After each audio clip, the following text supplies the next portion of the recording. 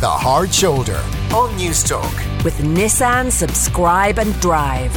No deposit, no compromise, no fuss. Find out more at nissan.ie. Of course, the Brit Awards, they took place this week. About 4,000 mostly unmasked people in attendance. This is one of the UK's big pilot events. To talk us through it and the rest of the week's music news, Tom Dunn joins me. One of the big winners, of course, Arlo Parks. Let's take a listen.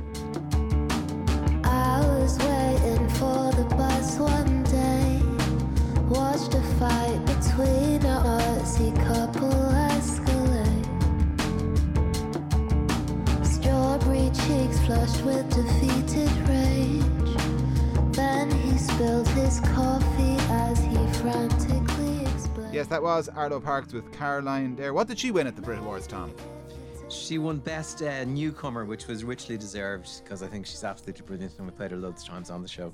I have to be honest now, I'm kind of throwing in a mention of the Brits to you this week in a kind of, just in case your children ask you about these bands and you're stuck and you're not able to name any of them. So it's not really a world that greatly interests people once you turn, I would have said 30, but I'd be saying once you go over about 22, to be honest, as the world proceeds at the moment. There was a time when the Brits would have a lovely mix of hugely successful people like Michael Jackson, the real stars from the world, and then people like Jarvis Cocker and Pulp. They'd be sitting cheek by jowl, to the point where Jarvis Cocker famously mooned Michael Jackson back in the Brit Awards.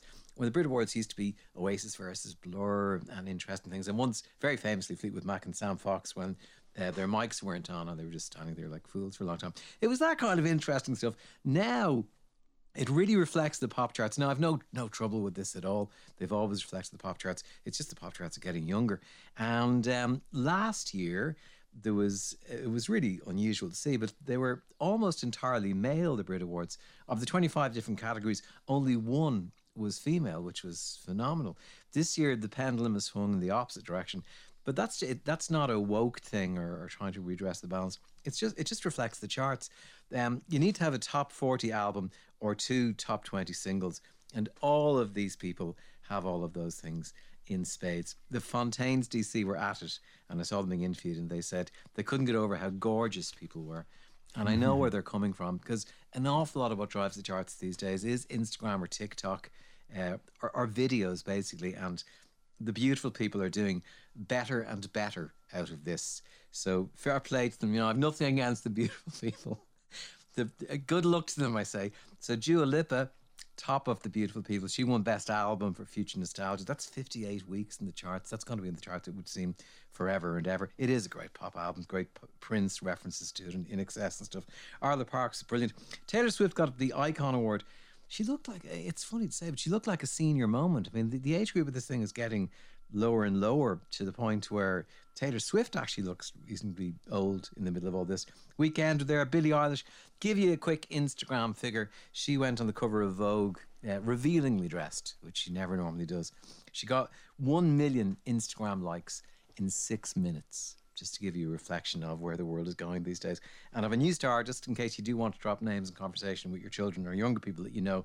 Kid Laroi. He's only 17. In the last 3 months, collaborations with Miley Cyrus, Justin Bieber, millions of people.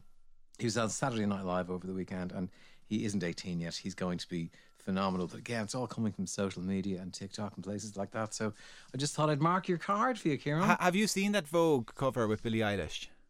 I have indeed, yeah. Doesn't she just look like Cillian Murphy in a wig? I hadn't noticed that. Tom, you will not be able to unnotice that now that I've told you. Right, okay. I'm telling you, yeah, everybody out there, I was a bit take out your phone. disappointed she went down that route. Yeah. I think it was part of her mysteriousness up to this was that she wouldn't do that kind of stuff. So it seems inevitable that she would give into it eventually. All right, anyway, Cillian Murphy in a wig there. Let's take a listen to a track from your album of the week. Comes a time when every young man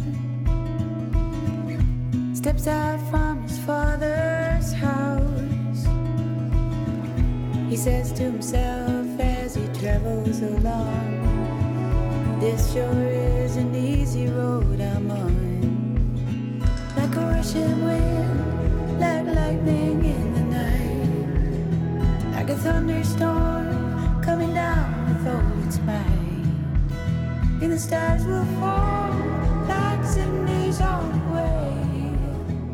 that makes a cloud. Yes, that's Sinners by Maria Doyle Kennedy there. One of your favourites from the new album, Tom? Absolutely. I was all set to make an album from a band from the UK called The Coral, which I think is a really brilliant album, a double album with fantastic little vignettes between the songs of this man talking about old seaside towns. It's beautiful. But then, lo and behold, Maria Doyle Kennedy drops a new album, 28 tracks recorded in lockdown, 72 minutes of music. A lot of people will know Maria Doyle Kennedy more as an actor, most famously in The Commitments for most of us, but also in Ted and The Tudors and Downton Abbey and Outlander and Sing Street and most recently Wolfwalker. She's in that at the moment.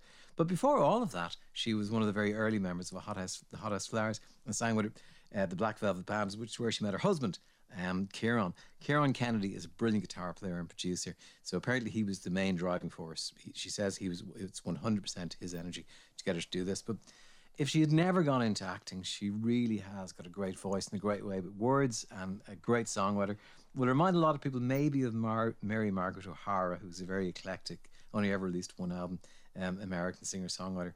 But she's really gifted in this, and it's a beautiful album from beginning to end. So Maria Doyle Kennedy, it is called Fire on the Rooftops, and it's really beautiful. All right, there you are. Good recommendation. A firm thumbs up from Tom. Your gig of the week isn't really a gig, it's a release of another album, well, a catalogue of live albums by none other than Pearl Jam. Let's take a quick listen.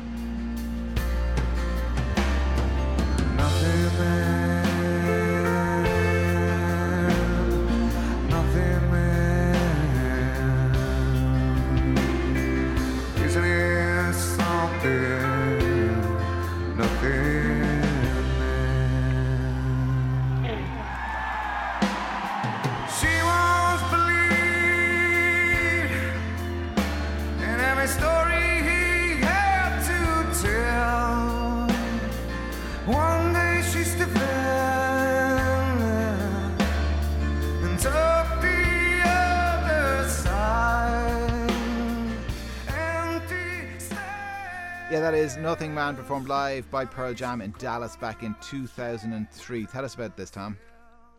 They have released 186 complete shows from 2000, 2003, 2008 and 2013. It's just phenomenal to see 186 shows we made available on Apple Music and Amazon and Tidal. 5,400 songs are included in these, and the recordings are sensational. I made that point that the live album is dead a few months back, and this is why the recording of live music has become a much more commonplace thing. So to see this arriving out, and if you go through it, the really big hits like Alive or Nothing Man, they change from night to night. Some nights Nothing Man might be 4 or 5 minutes, other nights it might be 9 or 10 minutes. So it's really very flexible. And then on top of that, where I love, at the end of each gig, the encore section, they do such interesting encores. They do songs from The Who and the Rolling Stones and Neil Young, and they're just fantastic. He's a really great singer, and he shines live.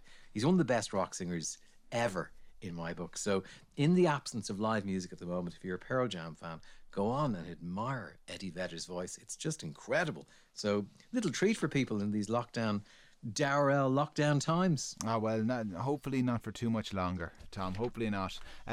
Listen, thanks a million, Tom. As always, we'll talk to you again the same time next week.